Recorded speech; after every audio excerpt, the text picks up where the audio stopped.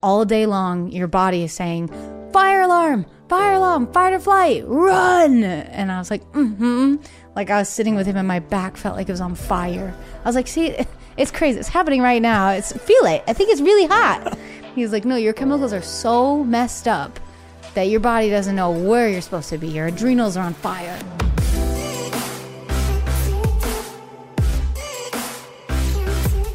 Hey everyone, welcome back to On Purpose, the #1 health podcast in the world. Thanks to each and every single one of you who come back every week to listen, learn, and grow. And I'm so excited to be talking to you today. I can't believe it. My new book, 8 Rules of Love, is out and I cannot wait to share it with you. I am so excited for you to read this book, for you to listen to this book. I read the audiobook. If you haven't got it already, make sure you go to 8rulesoflove.com. It's dedicated to anyone who's trying to find, keep, or let go of love. So if you've got friends that are dating, broken up, or struggling with love, make sure you grab this book. And I'd love to invite you to come and see me for my global tour, Love Rules. Go to jayshettytour.com to learn more information about tickets, VIP experiences, and more. I can't wait to see you this year. Now, you know that I love sitting down with people from different backgrounds, different walks of life, who are adding meaning, impact, and purpose into the world, that have an incredible presence and use it to do so much good in the world. And today's guest is someone who has been so kind to me, so gracious to me, online and offline. And our first interaction was actually this January when I announced me being the Chief Purpose Officer at Calm. And we did a series of lives. And when this guest today said yes, I was over the moon because I love her energy. I followed her for a long time, admire her work. And for her to say yes was a dream come true. So today's guest is none other than Meghan Trainor. And Meghan first made history in 2014 with her Diamond certified hit single, All About That Bass. Since then, the award-winning singer, songwriter, and multi-instrumentalist has garnered a Grammy for Best New Artist, achieved 8 multi-platinum singles and 2 platinum albums, sold out 3 world tours, penned multi-platinum hits for peers across pop and country, and received countless industry awards and nominations. Now, on top of all of that, last fall, we got to watch Meghan as the host of Top Chef Family Style on Peacock and as a judge on Clash of the Cover Bands on E! In September of 2021, she also launched her podcast, Working on It, which she hosts alongside her brother, Ryan. Meghan has recently released her new single, Bad For Me, which, by the way, my producer's been singing and listening to all week, featuring Teddy Swims, along with the announcement of her 4th full-length album, Taking It Back, arriving October 21st, 2022. Mark the date. Welcome, Meghan Trainor. Meghan, thank you for being here. You're amazing. No, you're amazing. You did all of that. You I can't believe you had to it. live it. You had to create it. You had to write it. I mean, it's incredible. Wow. Congratulations. Thank you. I sound so cool. You are. When you say it, yeah. Even just your energy walking in today, and I saw you come out the car, and just your presence, your energy, everything that you said, I was just like, this is my kind of human. Like, this is the kind of person that I want to be around. You'll adopt me. Okay. Yay. Thank you. Thank you for being here, honestly. Thanks for having me. I'm honored. You're like Oprah. You're amazing. What you do for everyone in the world. And I'm honored, and I'll do whatever you tell me to do. So thank you. Thanks for letting me be here. I'm humbled and touched by that. I actually got to say that to Oprah, Yep. because I grew up watching her. And so for me, when I finally got to interview her, her book was coming out. We got to do the first interview. It was very exciting for me. And I said to her afterwards, I said, hey, Oprah, like, you know, I think I do what I do because I grew up watching you, and you showed me that you can make meaningful stuff really powerful, and it can be really mainstream. It doesn't have to be in this little box over here. And what she said to me was really special. She said that Maya Angelou said to her that her best work will not be the impact she makes, but the impact that the people she impacts make. And I just thought that, so anyway, I appreciate, but I'm passing it on to Oprah and passing you're my it Oprah. and passing it on. Thank you so much. But I want to dive into so many things with you today because you're just such a interesting, fascinating person. Okay. But the first thing I want to ask you is, you have a secret door in your home. I do. I want to know all Did you know about that it from because TikTok? How did you know that? because to me, yeah, of course. Because to me, secret doors, like that's the kind, when you just showed me your garden too, and I'm not going to give anything away, but those are the kind of homes I get fascinated about because they're the kind of homes you dreamed of as a kid. Yeah, literally. So tell me about the secret door. I'm creating my dream house for when I was a child. Yeah, that's what I'm doing right now for my future 4 children. I have one now, but he can barely walk, so we'll get there. But I have a secret door in my house. And the house I bought is really cool. Not a lot of houses in LA have attics and basement, and I have both in this house. And my husband, we did so much construction, and he was like, the only thing I want, I'm like, yes, what would you like, babe? He was like, a secret door so it looks like a bookshelf. And I was like, done. Absolutely, we're doing that. And it's the best part of our tour when we give tours of our house. Everyone's like, what? And I'm like, yeah. Where does it lead to? An attic that I'm turning into like the best kids playground ever that I want to do like homeschooling eventually in. So yeah, we got like slides up there and that's incredible. I'm inviting myself over just right now already. It's so fun, man. Yeah, my house is gonna be sick one day when it's done. I love it. I'm very excited. I went to a home when I first moved to LA. I think I was living here already, and it's the coolest house I've ever been to. His name's Frank Luntz, and he's a speech writer for most of the presidents of the United States, and that's his career, to write speeches, teach people communication. And we spoke at a conference together in Singapore, and his presentation was amazing, and somehow he liked mine, and so we became friends over it at the end, and we got connected. And he lives in LA too, and he was like, all right, when you're back, come over to my house. I was like, great. He's in his like mid-50s or something, and so I went over for dinner at his house, and his house is like a museum. Like, he has the first shirt that Nelson Mandela wore to the United States, and he has like all of these incredible documents, like the invite that JFK received before the assassination. Like, he has just like these really amazing things. And we went into this room, and it wasn't the Titanic, it was another famous boat, like a structure of it. And there was a little Winston Churchill in the corner, and he asked me to stroke Winston Churchill's head, and that's when things got really weird. And then I looked at my phone, I had no data, I had no signal, I was really scared.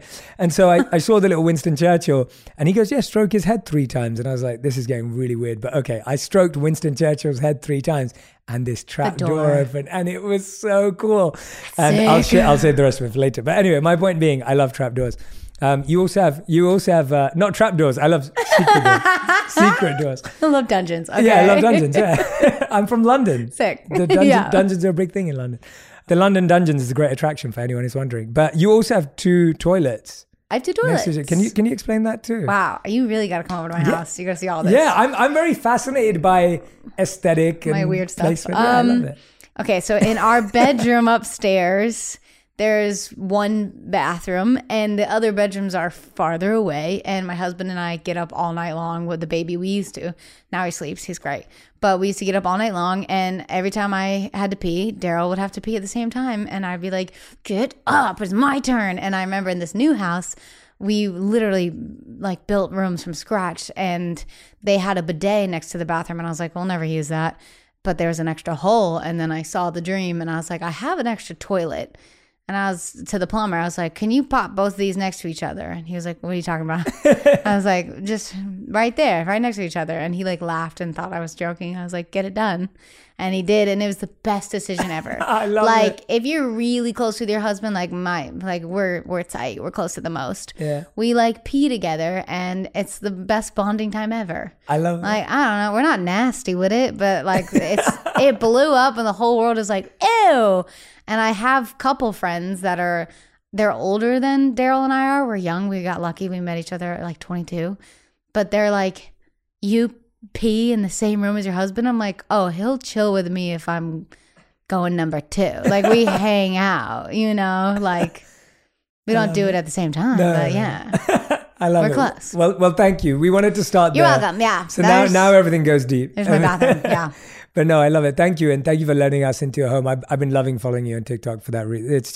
It's so nice getting to know someone and then meeting someone in person and going, oh, you're even more wonderful in person is a great feeling. So, but I want to go through parts of your journey that I thought would be interesting to us and you, and just everything you talk about when it comes to mental health, and you talk about like toxic relationships. And I just love your openness and vulnerability in a way that I know my community and audience really needs that insight. But I want to go all the way back to Nantucket, which is where you grew up, right? And yeah. And like, you know, the feedback that I always hear about is like, it's the cutest town, or, you know, it's like, tell me about what it was like growing up there for you and, you know, what you dreamed of at that time. The world was so small. Everything was so small. The buildings are small. So when we would go off island, which was like travel anywhere else, we're like, oh, you going off island? Like the buildings were huge and there's like traffic lights. We're used to stop signs. So everywhere else felt huge. And I still get scared when I go to New York. I'm like, whoa, these buildings are way too tall. And like when we park in a parking garage, I have full panic because I'm like, well, we're going to be late. We have to find a parking spot and get a ticket. It's a whole thing. But Nantucket was great. And growing up there, though, there's no mall. There's no place for kids to hang out. So you start drinking and doing drugs at like 14. Wow. And like hooking up at a very young age. And like when I look back at stuff that we did, I'm like, how was I not murdered or kidnapped, or like, how am I not a full-blown drug addict? A lot of my friends are. Wow. And even my brother had problems with alcohol and drugs, but he managed it so well that we were like, you don't have a problem. You're just fun, you know? And then recently he was like, okay, I need to be sober. Wow. So it's like if you made it off that rock, like you won, like you survived. So it was a crazy place to live. It's so different when I grew up in London, which is obviously this big city and you're always around big buildings. And then I moved to New York and I've lived in Mumbai and now I live in LA. So I've always been moving from big city to big city. You got that tough, like you can handle it. Well, you can handle the city, but there's also, it takes a lot more effort to feel grounded or to be in nature, or, you know, that took a lot of training. Oh, wow. Took a lot of training for me to adapt to that. And I also find that, you know, when you're talking about, I went to Montana recently, and that's where, when I was speaking to a lot of the people that lived in the area, and a lot of the kids there were saying they'd never left. Yeah. And they were saying that they all went to the same salon on a Saturday evening, and that one of them went to NYU for the summer, but then she moved back, and she'd never seen a Chipotle before she'd moved out of town. Same. And all that kind of stuff. And it's always interesting to me because we grow up in such bubbles where you think everyone thinks like you and everyone's living like you. When was the first time that bubble kind of was burst or changed or switched? What was the experience where you're like, oh wow, there's a whole world and people who think differently? And I mean, when my parents started bringing me to songwriting conventions, like songwriting competitions, and I would travel, like my brothers got a gift. Well, it'd be a whole family thing. I have two brothers. So for Christmas one year, they're like, we're going to go to California and have Megan go to this songwriting thing with ASCAP. And the boys would get to go to the zoo, you know? So it would always be a family thing, but they would make sure the boys got to do something fun too. But I remember like traveling with my family and seeing Hollywood, and I was like, ew. But like, oh, it's a little different than the movies. But then I lived in Nashville for a year by myself, and that was my college. I was 19 and I was like a songwriter. I would drive to work at noon and I'd write a song and I'd come home by myself. And I did that for a year and then wrote All About That Bass and got signed and like had to move to LA at 19. So a lot of my friends were like in college and went home for the summer. And I was like, I don't know. I felt like I missed a lot of learning steps and relationships. Like I feel like there's a whole friend group out there that I would have had that I don't know them, you know, because I just went to work. But I wouldn't have it any other way. Like we did it. That's. But there's definitely differences that I'm frustrated with. Like I don't know how to do taxes. I don't know how to do many things because at 19, all of a sudden there was a team that did it for me. Yeah. And so when like, I don't know, there's simple tasks that I'm like, I can't imagine doing that I feel, I'm working with my therapist on it. I feel stupid sometimes. I feel silly and she's like, you're not stupid. Like, look around. And I'm like, yeah, but there's simple things I can't figure out. Geography. I don't know where anything is. I don't know where I am in the world. Megan, I want to share something with you. I promise you that most people who went to college don't know how to do their taxes. Okay, good. Because I know what the problem. I'll be honest, me included. And I went to Cass Business School. Like, I don't know how to do my own taxes because and the reason I say that is because you're just never trained in the simple things. Like it's sad, but no one knows how to get a mortgage or how to get their taxes. Like you don't know these until you have to do it. Yeah. And then when you have to do it, you figure it out. Like for me, I had to learn a whole new system when I moved to the US. So just about when I figured, so I moved to the US when I was 28. And so... I'm 28. Yeah. Oh, there we go. Yeah. But you moved to LA when you were 19. So Yeah. bit of a different experience. But yeah, no, Same I moved to the US 6 years ago when I was 28. Okay. And it was like, I just figured out how to do taxes in London. And then I moved and had to figure it all out again. And so I don't think you should be so hard on yourself because I'd be honest with you and say, I don't think most people know how to do the things you just mentioned. Okay, good. Yeah. I thought everyone knew. But when you look at that experience, when you talk about going to songwriting competitions, it's really interesting because competition often turns people off art. And it can often be a challenge where it's like you're competing at something and then often you lose taste for it. I remember I swam a lot when I was in college and high school, and I was a pretty good swimmer, and my parents really wanted me to be a competitive swimmer, and I hated the competitive side of swimming. I love competition in other areas of my life. I just didn't enjoy it in the water. For you, what was that experience like because that was even younger than 19, right? You're going to these competitions with other kids. With other kids. But it wasn't even kids, it was adults. Oh, wow. Like it ranged from my age, 17 to like 55, where they were like, I still want to be a songwriter and here's my chance. And I would like always write on my CDs before we played it. I'd be like, I produced it myself, like be easy on the production. And I was like, I'm just a young girl. I don't know what I'm doing here. And they would critique your songs in front of everyone. So it wasn't like we were competing it's like America's Got Talent kind of, but for songwriting. Yeah, but for songwriting. And if you won, you got signed. And my second year I did it. And I was like, Dad, I don't want to go back. And he's like, your album's way better now. Let's go back. The second year I got signed. And everyone's like, Megan's the one that got picked this year. And I was like, I did it. That's amazing. Do you remember any feedback from the first year that like stayed with you? Killed me. Yeah. My lyrics didn't make sense because they didn't. My production was bad. But they saw potential. They're like, it's in there. You just got to be better at, like, maybe you shouldn't have said that here, or this doesn't really rhyme and blah, blah, blah. And I was like, they don't know anything. I'm like, Dad, they suck. But then I went home and I wrote a whole new album and sent it in. And then it was like night and day. And they're like, wow, you took our notes and you came back. So it was great and everyone should do it. And it sucked and it was great. But my parents would make fun of me because I'd be like, I don't want to go. And they would drag me. And then when I'd go, I'd be like, that was the best thing ever. I rock. And they're like, see? How do people get that courage though? Because I feel that... Supportive parents. That was it? That was it. Really? My parents believed in me so much and I was bad. Like I wasn't horrific, but I was bad. Like I hear the songs now and I'm like, what were you guys thinking?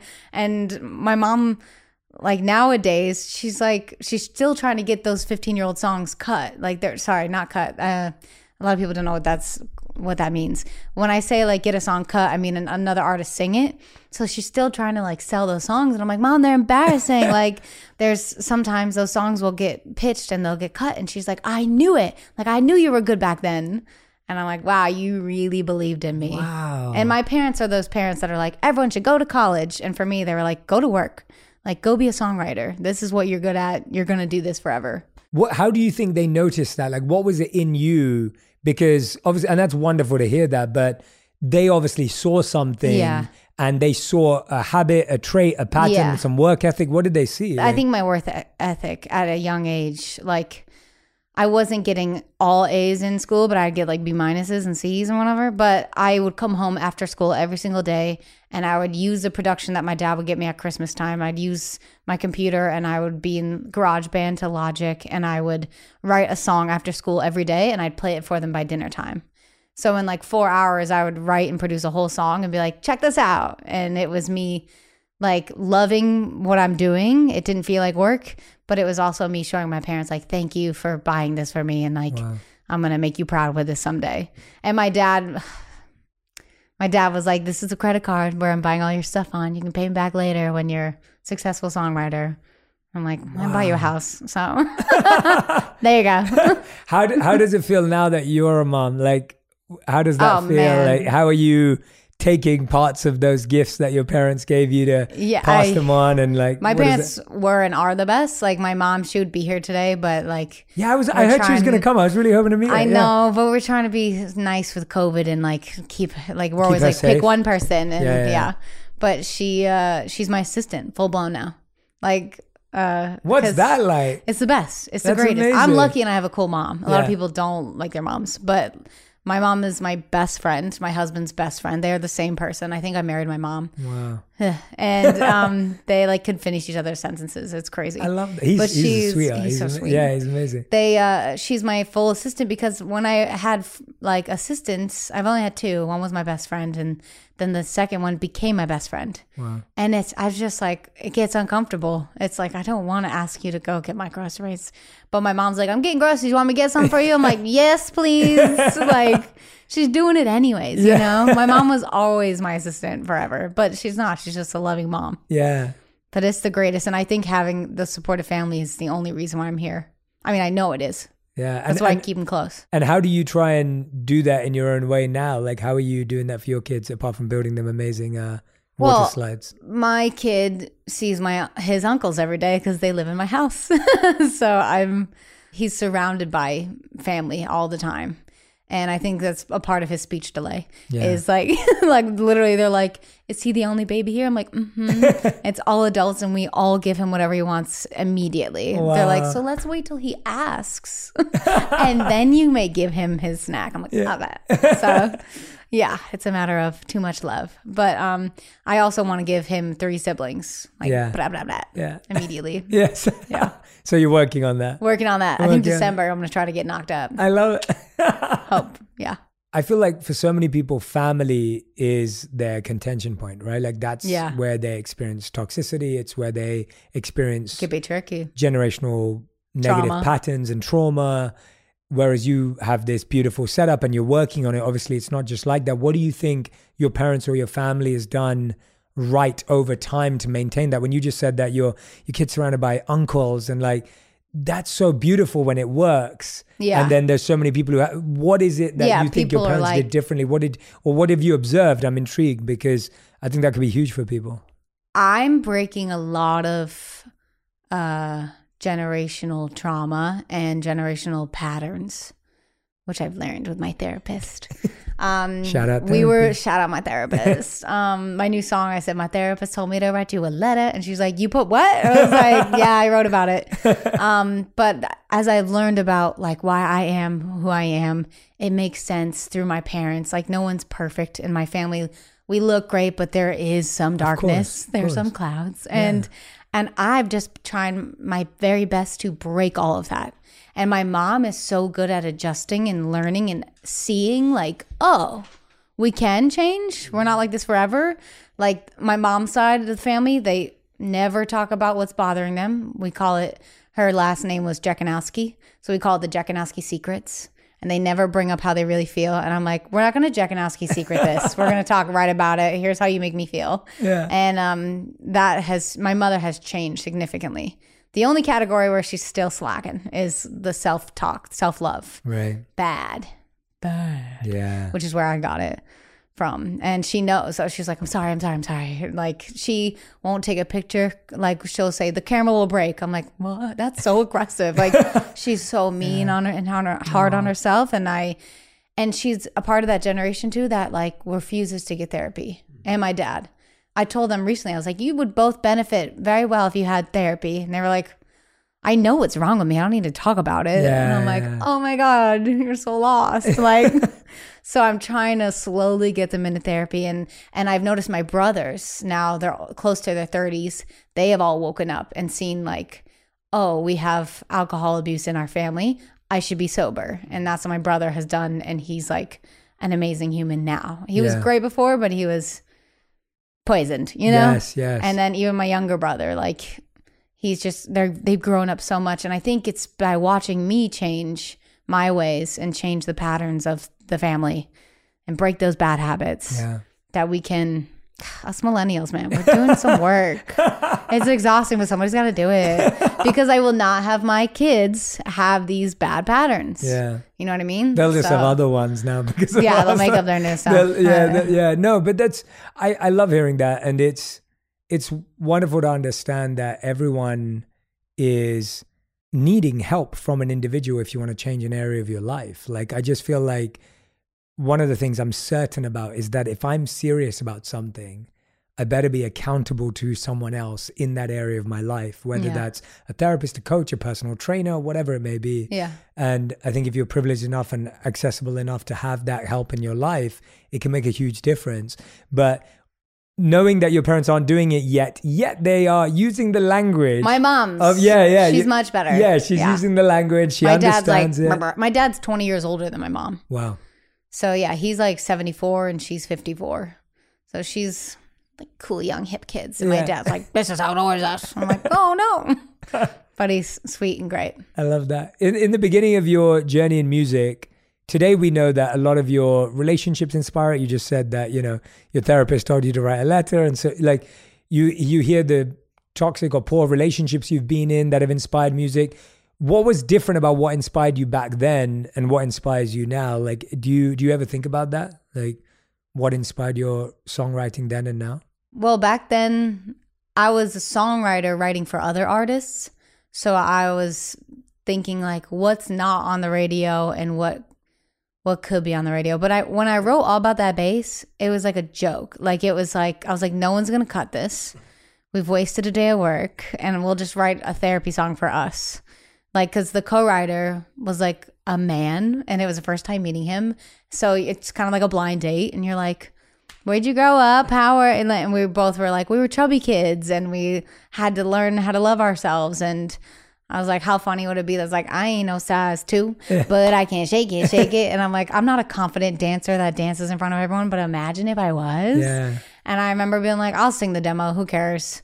And it was like a raw demo with no autotune and nothing. But the lyrics hit so many people that they're like, this is going to be huge. Who's singing it? We'll just let her do it. So it was really from like a weird raw place. Like I wasn't chasing radio. And I fell into that before when you talk about competition.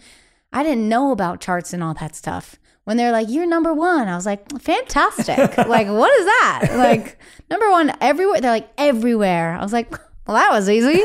So then anytime I did another song, I was like, it's not number 1 everywhere. What do you mean? Like, and then I was like, well, maybe I'm not doing what's on the radio. And then I caught myself chasing radio and just falling on my face. So with this new album, Taking It Back, I was like, I'm going to go back to when I did doo-wop and just didn't care about any charts and anything and just do me. Yeah. And you'll hear that come out. And the first song they put out was a emo toxic relationship song. I was like, oh, okay. Coming out passionate. Yeah. And so it sounds like it's always been a raw emotion that's gone out. And now you're taking it back and you're going back to that and you're really owning that. Like with this new album, would you say that we're hearing you through the healing process? Are we hearing you healed? Are we hearing you I think you're on the other side? You're hearing a healed, mature mother who is just ruthlessly honest, you know? Like one song, Don't I Make It Look Easy, that I teased today on my Instagram, is like talking about, don't I make this look easy? Like everything's perfect. Because everyone who interviews me is like, you are so fun and you have the best family and the best life. And I'm like, I cry so much. You just don't know it because I don't film myself and post it, you know? So I say in the first verse, like I posted a picture, I read all the comments, I hearted the good ones. And if I'm being honest, I probably spent an hour on it. Yeah. And then I'm like, and it's just like a fun way of being ruthlessly honest. Ruthlessly. Yeah. That's not a word, but brutally honest. Yeah. What's your take on that, what you just said of like, there's a lot of people who will say, oh, well, if we're not taking pictures of ourselves crying and our videos of ourselves crying and posting it, we're only posting the highlight reel. Like we hear this all the time. Yeah. What's your personal take on what showing up authentically means to you? I just noticed when I do talk about my fun, private, personal stuff, like my bathrooms, it goes viral. People love it. People are like, what? She's goofy? I'm like, and it's always a good reaction, which feels great. Yeah. Like I use that as my therapy of like, oh, the world likes me for just who I am. So I'm just going to do that. And the more I did that, like literally the more popular I got or the more people wanted to talk to me. The more I just like talk, that's why I did the podcast, because we talk about private stuff that I'm like, normalize it. Like I have hard poops, you know, like, and it makes, I think it's more relatable and people are like, I have that problem too. Yeah. That's, and the first place I saw that was my mental health. When I saw Carson Daly on the Today Show explain a full panic attack, my mom didn't understand what was happening to me. My best friend, she couldn't understand. She couldn't help me when I said, I need to go to the emergency room because I can't breathe. And she was like, just come here, I'll rub your head. I'm like, you don't get me right now. I sent her that article and she was sobbing and was like, I finally get it. Because I couldn't put it into words. And when Carson did it, I was like, you don't know what you did for my whole family. Like, have you ever told him that? Oh, yeah. Every time I'm at the Today Show, I'm like, Carson, saved my life. He saved my family relationship. Yeah. Because I resented them for that. I was like, how do you not understand what I'm going through? You're my mother. Like, you're my favorite human being on this earth. Like, and now she still cries about it. She's like, I didn't know what you were going through. And then she'll look back at her life and go, oh, I had a panic attack that day. I thought I was just having a meltdown, but my heart was stopping that day. Like, I thought I was going to die. And I was like, yeah, we're riddled with anxiety and you guys weren't allowed to talk about it, but we are. Yeah. So here we are. Help. I'm like the biggest fan of screaming for help. Yeah, absolutely. I'm like, something's wrong. Somebody help me. What was your worst experience with panic? With panic that you remember so strongly where you didn't feel anyone was there to help and you were screaming out for it? I was in New York City. My first like big real panic attack was 4 a.m. It's one of those like never forget. 4 a.m. I was in Glam getting ready to announce the Grammy nominees for the year after I won. It's like a thing you do when you win, you go announce them. And it was going to be live with Gayle King. And my assistant, who's my bestie, still is, she was reading me my schedule for that week. And it was like, sing here, perform there, after all my vocal issues were happening. And I'm just like, if I do that, my voice will die and none of you will make money. You know, like we're all going down. So I was reading this calendar and I was like, but how would if I go from there to, there's no way I'm going to make that. And then I started getting I get a little tingly every time I talk about it. You start dissociating, like you start leaving your body like a ghost and like breathing. You start thinking about it and full panic comes in. And I started crying because I was like, I think I'm dying. And I was like, what's going on? And I just had to scream, cry, and breathe. And my husband, who was my boyfriend at the time, and my assistant looked at me and said, this is a panic attack. And I almost wish they never said that because I was like, what? This is what that is? Because I didn't know. Yeah. I didn't really know what people were saying, like how they felt. You don't know until it's happening. And then when it ended, they were telling me, what's this? I was like, a lamp. A TV, a rug, and that like snaps you back into your body. And once I calmed down, they were like, I was like, can that happen whenever? And they were like, wish they didn't say that either. Yeah. Screwed me for the rest of the day because I was exhausted and I went on live TV and I haven't watched that clip since, but I remember I blacked out on the TV and was just on autopilot. And I was like, don't pass out, don't die. Like, don't have a freak out live on TV with Gayle King. And as soon as they were like, done, I sat down on a chair and I lost it.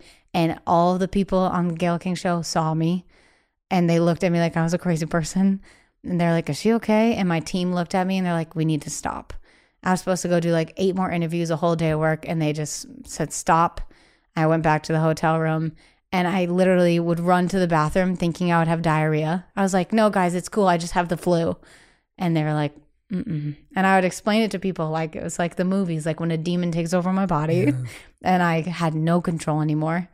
And when a doctor tells you it's your own brain, you're like, well, then I'm going to be in a psych ward like this every day because I can't control that. I don't know how to.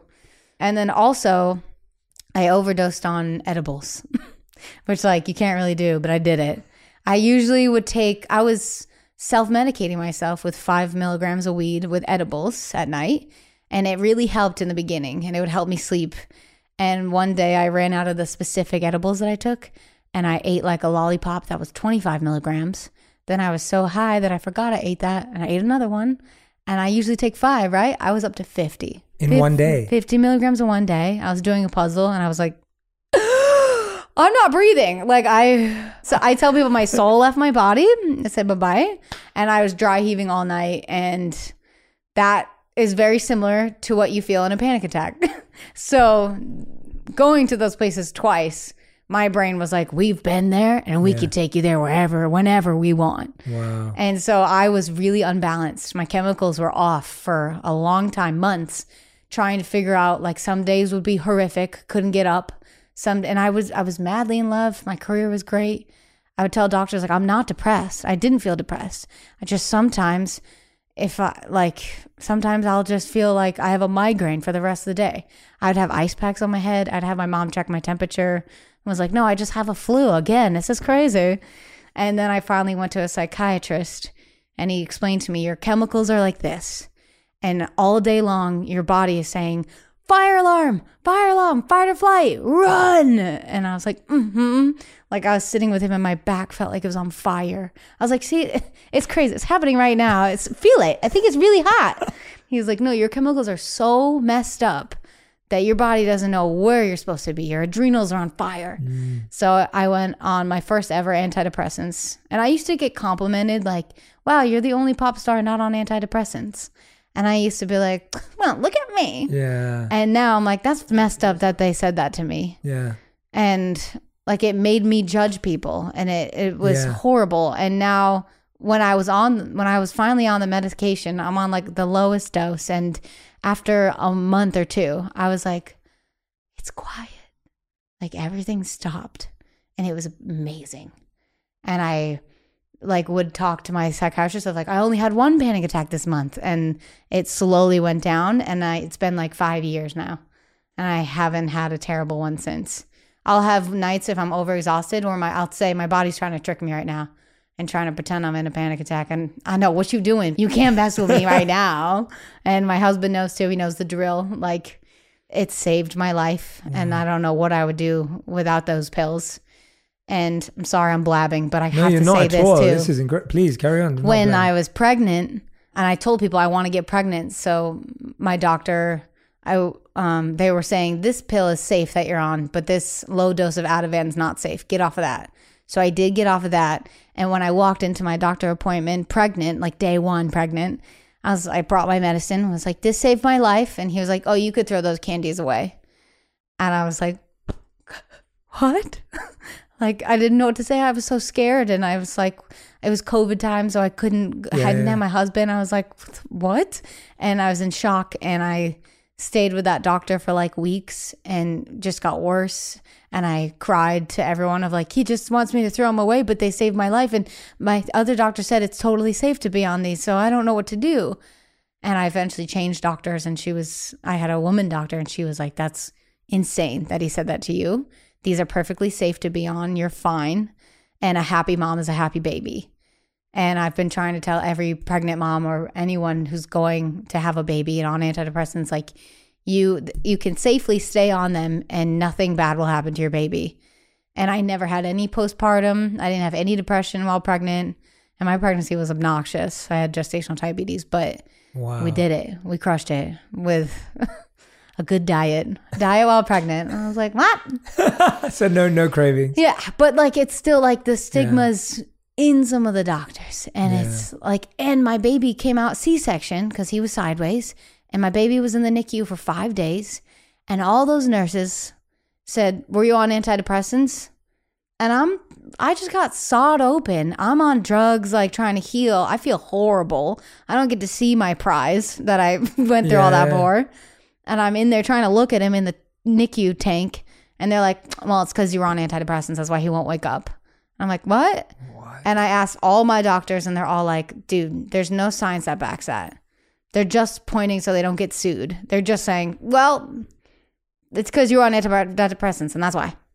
And it was the most discouraging thing, and I'm writing a book about it because it messed me up.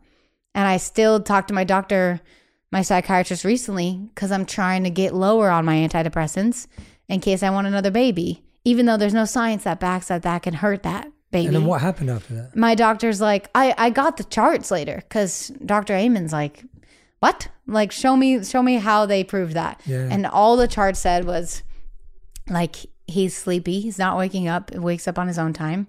But it was a C-section. That's just traumatic for a baby to come out. Yeah. Anything can happen. And it wrote, mom 27 on antidepressants. That was it. And I was like, it's the worst thing you could tell a person who just had a C-section. It was like, it's your fault that this kid's not awake. Wow. But I can't wait to have 3 more kids. But yeah. Thank you for sharing that. And you weren't blabbing at all. It was actually really...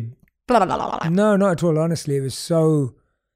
Thank you for taking us there, because I think, it's very easy to gloss over some of the detail, but actually to hear the details, what allows us to really empathize in the best way possible, but also just to recognize how much stigma there is. Even hearing the statement where you were saying that, oh, you're the only music artist that's not on these. Yeah. And now it's like, oh, these are going to cause you to And have no one in my family is on them. They Yeah. should be. Yeah. They could be.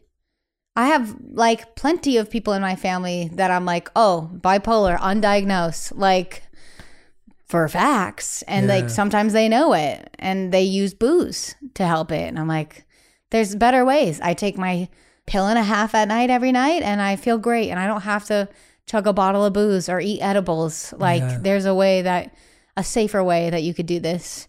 So yeah, those pills help me. But my whole family, that they come from a place that's like, you need medicine Yeah. to make you feel better. I'm like, And the best is when like a doctor said to me, well, you have asthma, right? And I was like, He's like, you have an inhaler. I was like, It's like, why can't you have medicine for your brain?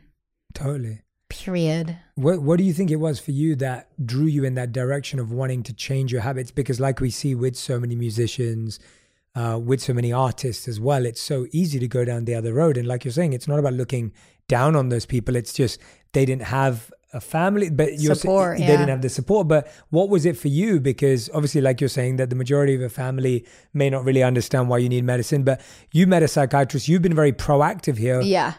What made you so convinced that you had to make this change and that you wanted to find this way out? Because it's so easy and natural for you to turn towards alcohol. I was for sure spooked, and I knew something was wrong. Like I knew my chemicals were off, but I didn't know my chemicals are off. I was like, my body's broken. My brain is broken and I need help. And I was scared. I was scared. I saw me in a psych ward forever for the rest of my life. And I was like, well, I don't want that. I want children. I want a family. I want a career. I want to keep going. Like finally all my dreams came true and this is happening. No way. I'm going to fight this. So I wanted to fight it. But also it really, really helped me, which is another reason why I talk about all my stuff in case it helps someone, is people like Carson, but also my older brother, Ryan. He used booze and drugs for his anxiety. And he's had huge panic attacks that he never told us about. Like he lived in our house, and in his room, he told me, oh my God, I was pretty sure I was having a heart attack thinking it was the drugs, but it would be like a hangover, convinced, and he would call it Scary Sundays.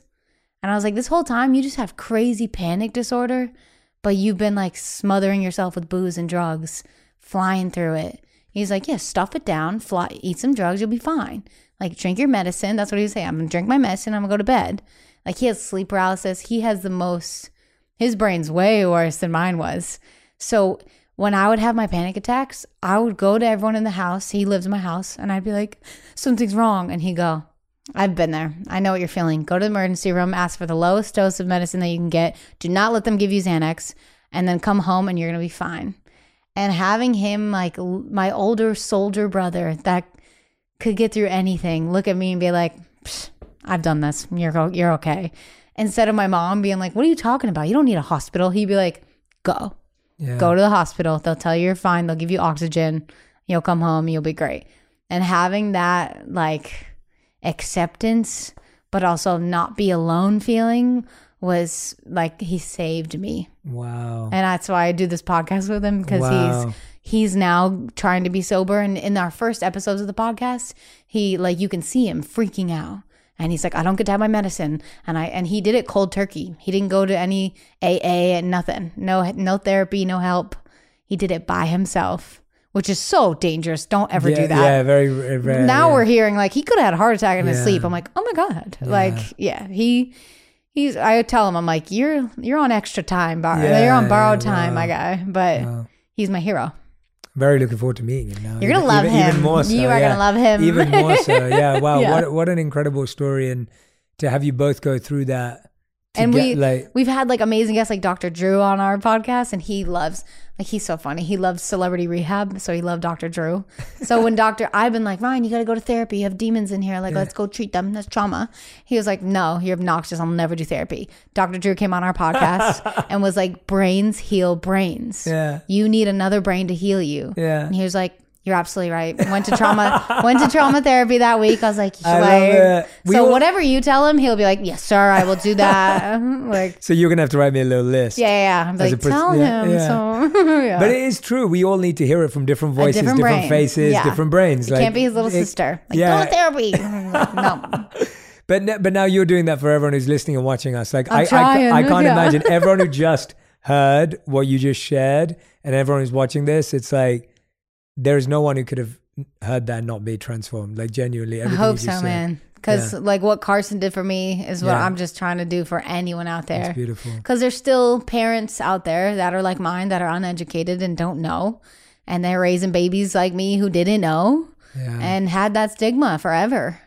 Yeah. And I look at my family and I'm like, oh man, like my grandparents would really needed this, you know, like there was real crazy trauma back then in my family. Yeah. And that just goes down the line. Yeah. And I feel you only saw it on the public figures. So I just watched the Elvis movie that just came out. And then obviously Bohemian Rhapsody about Freddie Mercury a few years ago that came out. And you start studying the stories of all these incredible icons and artists, and you see alcohol and you see drugs and, you know, and you see that go to a bitter end, you know, and it's painful when your heroes and your inspirations go that way. But now when you see them go the other way, isn't it so cool though, that now it's like the rock stars that were like our heroes, but they died of an overdose. We're like, ugh, we can't do that nowadays. Like health is in right now. I hope so. Sick. We want to make it more in. I want to make it more in. Even body types though. It's like fitness is hot. I'm like, I want to work out and be hot, you know, be fit and healthy, not like and strong. I want to be strong. I want muscles. I see muscles on my thighs now, and I'm like, oh my god, I'm so hot. Like, it's sick. What do you think that got you to that place of your? And it's so interesting how so much of it is chemical, and I've been thinking about that a lot lately. That I know so many people who get into a negative rhetoric in their head where it's like, I'm the worst. I'm this. I'm that, and it spirals, and they think there's something wrong, like mentally or psychologically, and there are changes that are needed, but so much of it is chemical. Like I've spoken about this a few times. It sounds so average, but when I heard it from my doctors and my teams, it fascinated me. So I went recently, I was probably in the last 12 months, 24 months, I was feeling more tired, and there's plenty of reasons for that. We were renting a house during COVID. You work hard. No. There's that, but we were renting a home during COVID. During the daytime, it was beautiful. And at nighttime, it didn't feel so beautiful. And it was like there were animals in the floorboards and animals in the walls, and like, so you could hear scratching at night and like steps, and like it was hard to sleep. And we just rented it during COVID to have a bit more space. And so I was dying to move out, and hence we got this place and moved. But during that time, I don't think my sleep quality was good. And I always sleep 8 hours a night. I don't negotiate with my sleep. I sleep 10 p.m. to 6 a.m. Very important to me. Same. But at that time, even though I was in bed for that long, I wasn't getting good quality sleep. Yeah. And so I was feeling exhausted. So I started checking with my doctor, and they said, your vitamin D levels are at a 10. Healthy is 100 and average is 60. And my doctor said to me, and my nutritionist and my health team that I have, they said, Jay, we don't know how you're not depressed. Literally. And I was like, I'm not depressed at all. I'm absolutely fine. And they're like, but your chemicals in your body show complete. And I was like, that's fascinating to me that, sure, because of my meditation and mindfulness, I was able to not be depressed. But you could be depressed just because you don't have enough vitamin D in your body. Like Literally. It can be as simple as that. Well, I got a dietitian who transformed my life. She helped me healthily lose 60 pounds, which was like 1 pound a week of changing my lifestyle. Wow. But food is poison, you know, like bad foods. I just saw a TikTok where this guy was like, I had anger issues and I was mean and I was in high school. And even though I was like a smart kid, I remember I ate like the burger and the cafeteria food every day. Yeah. And no matter how smart I was like, I'm going to go fight today because I was angry. And when I started eating healthy, I was less angry. Like, yeah. I have a cousin who has really anger issues, but I also know he eats fast food because it's like food's expensive and they can't go to Whole Foods like me all the time. Totally. And there's three kids, so mom's trying to feed all of them. But I know that food is just feeding his anger and his, you know, so it's super sad watching that, knowing like, oh my God, the rest of the world, you know? Yeah. I mean, that's the challenge, right? It's how can we make food affordable, accessible, healthy, tasty? My dietitian, she's like, don't even get me started on like the food industry. Food in cafeterias though for kids, for children. It's like, how do you expect them to work all day and like have energy? Yeah, it's so... Like I remember now when I would come home from school, nap. Every day, bro, I'd nap and my mom would be like, it's dinner, wake up. I'm like, okay. Like, no wonder I was like chubby and depressed and sad. Like, yeah, and it's hard again because it's all habits. Yeah. I was saying recently to someone, like, our biggest crisis is a crisis of habits. Like, our life is defined by habits. Yeah. And we've just adopted a ton of bad habits mentally, physically, emotionally. And now we keep repeating them. That's what growing up is. That's it. Breaking all of these habits. My dietitian was like, you have to, and my therapist is like, you have to rewire your whole brain. Yes. Everything you knew is wrong. And I'm like, oh my God. Yeah, no, like, that's and even so my poor mom, like she was even trying to help us. Like we were that family, we were all chubby, and my mom was like, we're gonna do Weight Watcher snacks. But like back then, like it's still crap. Like it's still like, what are you eating? And she tried to get all the low calorie orange juice, and we're like, it's the orange juice is the issue, you know?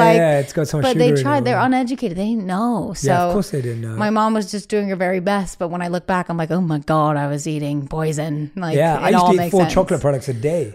Like I used to eat chocolate biscuit. I used to eat Reese's Pieces every day, bro. What are you talking about? I ate chocolate biscuit, a chocolate bar, a chocolate yogurt, and a chocolate ice cream every single day. Were you fat? Yes. And it was Love amazing. It. That's why you're so nice. It was amazing. It was like... You know the Boys and Girls Club?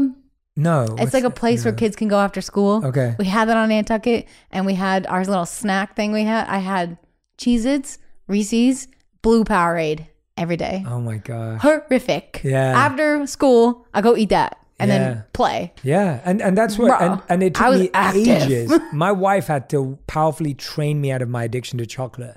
And I know that sounds so like... No, I need to do that to Daryl. I was literally addicted to sugar. He's addicted to sugar. I was addicted to sugar. So bad. And my wife had to completely train me out of it. And it's been an amazing journey for me. Yeah. Because it sounds like, oh, it's sugar, who cares? It's like sugar's can get really bad. Crack. Yeah, it's like sugar's like the one that everyone gets away with. Yeah. Like people, like when someone gets sober from alcohol or drugs, we're like... My brother, he's like, I love sugar. Yeah. I'm like, careful, my guy. I literally was dependent on sugar for so many years, and it took ages to get off of it. And even now I found I'm now at the other side, which is really beautiful, where now even when my mind still tricks me into wanting really unhealthy food, when I have it, I actually don't enjoy it. Oh, as much and you anymore. get sick. Yes, yeah. It I notice feel good anytime anymore. I cheat now, I get ill, and I'm like when you drink a bunch of booze and you're like, never again. It's like that, and I'm like, oh, this is poison. I forgot. Like, and you have to remember that never again feeling. Yeah. Tell me about you're in such a, and you've spoken about in this interview already. You're in a healthy relationship now. And you have been for a long period of time, obviously with Daryl, with food and my man. I was talking about with love. Yeah, with love. Yeah, I won. And I got lucky, and I'm so grateful I got to meet Daryl today as well, because it's always fun. King. Like, and he's amazing. How did you know that was how you were meant to be treated? Because I think so many people get into a pattern of accepting a certain level of treatment. Yeah, I figured like, because of like relationships I've seen in my family, I'm like, she'll deal with it, and I'll just train him to be better. And when I met Daryl, he still to this day like opens every door, drives me wherever I need to go because he knows I'm scared to drive, takes care of me. No one's ever taken care of me like that except my parents. And he says, I'll take care of you to this day. And that's when I was like, oh my God, I want to only be with you for the rest of my life. I want to be 105 and die next to you while holding your hand. And it's taught me how to care for someone and take and love them like that. But it was like the chivalry, whatever it's called. It was the kindness and the simple things of opening doors and making sure I was okay. And he came on tour day 11. After day 6, when we said, I love you, day 11, I was like, I have to do a tour now. Would you like to come with me? And he was like, well, I got nothing else to do. So, and he stayed on that bus and did the whole tour with me. And after every show, he caught me off stage. He would carry me to the little golf cart and he would help me take my wig off and he'd massage my feet. Like month 1 meeting this person. And I was like, you're going to take care of me forever. Wow. And he went through me when I had vocal surgery. Like 4 months of dating, I had vocal surgery. I couldn't talk. Couldn't say I love you back. I was mute for months and he still loved me. The way he treated me through my pregnancy was insane. Just like, and it makes me like, as much as I tell the world like, hey, if you have mental health, ask for help. I also want to say, hey, don't settle for, because there's a guy out there that will rub your nasty feet after a 2-hour show and will worship the ground you walk on. They exist. And I know it's hard in LA to find them, but I found them. And if I can find them, you can find them, like they are real. And it's the people you want to procreate with. Like he never saw himself as a father because his father left their family when he was 1 year old. Wow. So he was like, I'm not gonna be a dad. I don't know what a dad is. He saw me and was like, I want babies with you. Like I want to procreate. I want to make more of us. And I was like, we should make more of us. It's One like, out of that's, 4. I think that when they're like, that whole thing is like, oh, I want forever and I want more of yous. I want to make more of yous. Yeah. Oh, I love that. That's how I figured it out. Where did you get to a point where it was like, it sounds like you were in your early years using your body as a way of validation and like all of where are you now at in terms of validating yourself? Like where are you looking for your validation from now? Where is it coming from at this point in time? I'm still super hard on my body. Like I've lost all this weight and I still feel exactly the same. I'm still like, I can't wear shorts or I can't wear sleeveless things. And my husband catches me and is like, hey, you're being so mean to yourself. Look how gorgeous you are. And it's a thing you have to work on. I have to reprogram my brain to be like, no, I look good today. And the only thing that I saw actually make a difference, which I truthfully don't do, is because I got to do it more because it's so hard. My therapist told me stand in the mirror naked for 5 minutes, put a timer on and just look at yourself. Day one, I was literally shaking because I was like, like it was already tough for me to love my body. But after the C-section scar with all the stretch marks, my family's like smothered in stretch marks. Like it's genetic. So I'm going to get it. Got it. So the stretch marks go up. The C-section goes across. Now I'm looking at myself like a lawnmower ran over me. Like I've been hacked. And there's no fixing that. So I was like staring at that, like, oh, and all that trauma that comes with it. But and I was just looking at the clock like, please be done. But day 3, when I did it, I was like, you know what? Her thighs are cute. I started complimenting her. And I was like, oh, I see my brain changing already. And if I did it more, I'd probably be better at it. But like our bathroom, we have a giant mirror in it. So when I get naked every day, I see it. And I think that helps. My mom like avoids mirrors and avoids, she doesn't want to like have my father be anywhere near the shower when she's in it. I'm like, oh my God, I used to shower with Daryl. Like, what? Like, she's very hot. And I think that's what keeps her insecurities stuck there. Yeah. You have to like literally get naked and start looking at yourself. Yeah. Because like, this is our shell, Absolutely, yeah. This is our body. This is it. This is what we got. So like, let's treat it well. Yeah. And I think that's the idea that if we can't look in the mirror and say, I'm happy with what I see today. Yeah. It's really hard to think tomorrow you're going to wake up and say, I feel really happy with what I see tomorrow in the sense of even if you've changed, whether you lose weight or gain weight, whatever you're trying to do, if you're not happy with where you are now, it's never going to feel different on the other side. It's like, because that's just a repetitive pattern. Yeah. When people are like, how are you so confident and love yourself? I'm like, ooh, I'm working on it every day. Yeah, exactly. I wrote a song called Working on It, which is why our podcast is that. Yeah. Because it's about when you get a compliment and you're like, ew. And someone's like, you look beautiful. You're like, shut up. Ew, I'm disgusting. It's like, whoa, I'm going to work on not doing that and go, thank you. Yeah. And like try to believe what they're saying. Because they're not saying it. They're not lying. Yes. Like what's the benefit of them being like. Yeah. When I was a monk, we got trained beautifully in how to receive compliments. It was like a big part of our training. Isn't that the hardest thing ever? Yeah. And it was taught to us so wonderfully. The first thing was always to receive well from the other person. So what you just said, like thanking the other person, because what you're doing is you're rewarding them for noticing something good. Yeah. So you get an opportunity to say, wow, like they're noticing something good. Whether it's in me or not, it doesn't matter for now. For now, it's just, we should really acknowledge someone who decided to compliment you versus criticize you. The second step was, now that you've done that, think about who gave you that quality. Think about how you learned it. Did you get it from your parents? Oh. Did you get it from your teachers? Who was it in your life that gave you that gift?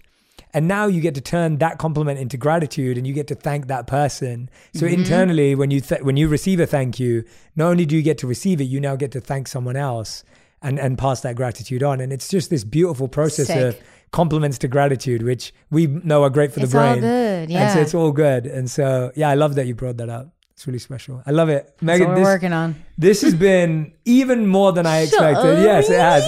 This has been. Thank you. I knew it was going to be fun, but it's like we've done this beautiful thing where like we've gone really deep and then you were just hilarious and then adorable and then bring it really back up. deep and then hilarious. And so I'm like literally been good. playing with my emotions, but in the most beautiful movie. way. We end every episode of On Purpose with a final 5. So this is the rapid five. fire.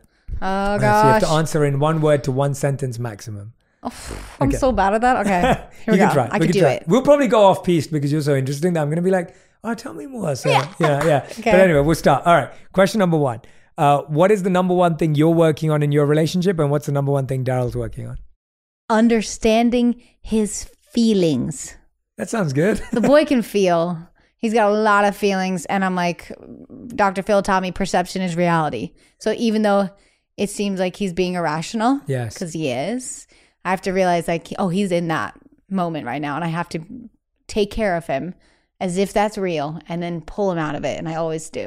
I love that. And what's he trying to do for you? That's like the toughest part for us because I'm sorry I'm using so many words. You're not at But all. I'm You're so fine. Massachusetts, like, sack up, bro. Like, I'm raised by brothers. Like, why are you so emotional? Why are you crying? And he's like, so he's trying to communicate better Yeah. his feelings to me and trying to, I guess. Ask him. He'll tell you. Yeah, I'll have to ask him. It's that. It's the very, I'm cold and he's soft. Yeah, I get But it. it works. Man, it works. Question number 2. What is your daily routine for your anxiety today? My husband, transcendental meditations every day. That's Amazing. not how I say it, but 20 minutes morning and night. I do that sometimes, especially when I need it. Today, I have therapy today I at love 4 it. p.m. We love it. And I'm going to try to work out. I love that. That's beautiful. That's nice and simple. Easy. Right? Yeah, easy. All right. Question number 3. What's the best advice you've ever received? Life will get better if you let it, from my father. Nice. Question number 4. What's the worst advice you've ever received? I mean, this isn't the worst advice. I can't think of anything. But you know what we got a lot of when we were getting married and when we were having babies? We would ask older couples. Like, that was the worst thing to do. We were like, how do you have a marriage so long? And the men would say, son, surrender. Or just like, keep your head down. Yeah. And I was like, oh, well, don't do that. And then having babies, they'd be like, well, your life's over now and now it's theirs. And I was like, that's not stuff true. My like life that. has just begun. Yeah, So we hated that advice. definitely. I'm glad you shared that. Yeah. It can be so. It's literally opposite. Yeah, it can be really, speak really up. detrimental. Yeah. Yeah. I remember that when I left the monastery and I decided to start doing what I do today, and I was my biggest fear internally was that I wouldn't be able to serve in the way I wanted to serve, and everyone was just like, oh well, now you can't. You're gonna get a real job. You're gonna get married. Like you're not gonna be able to serve the world anymore.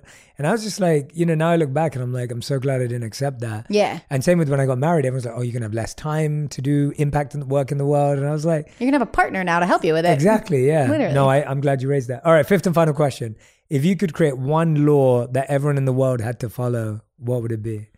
You cannot bully online.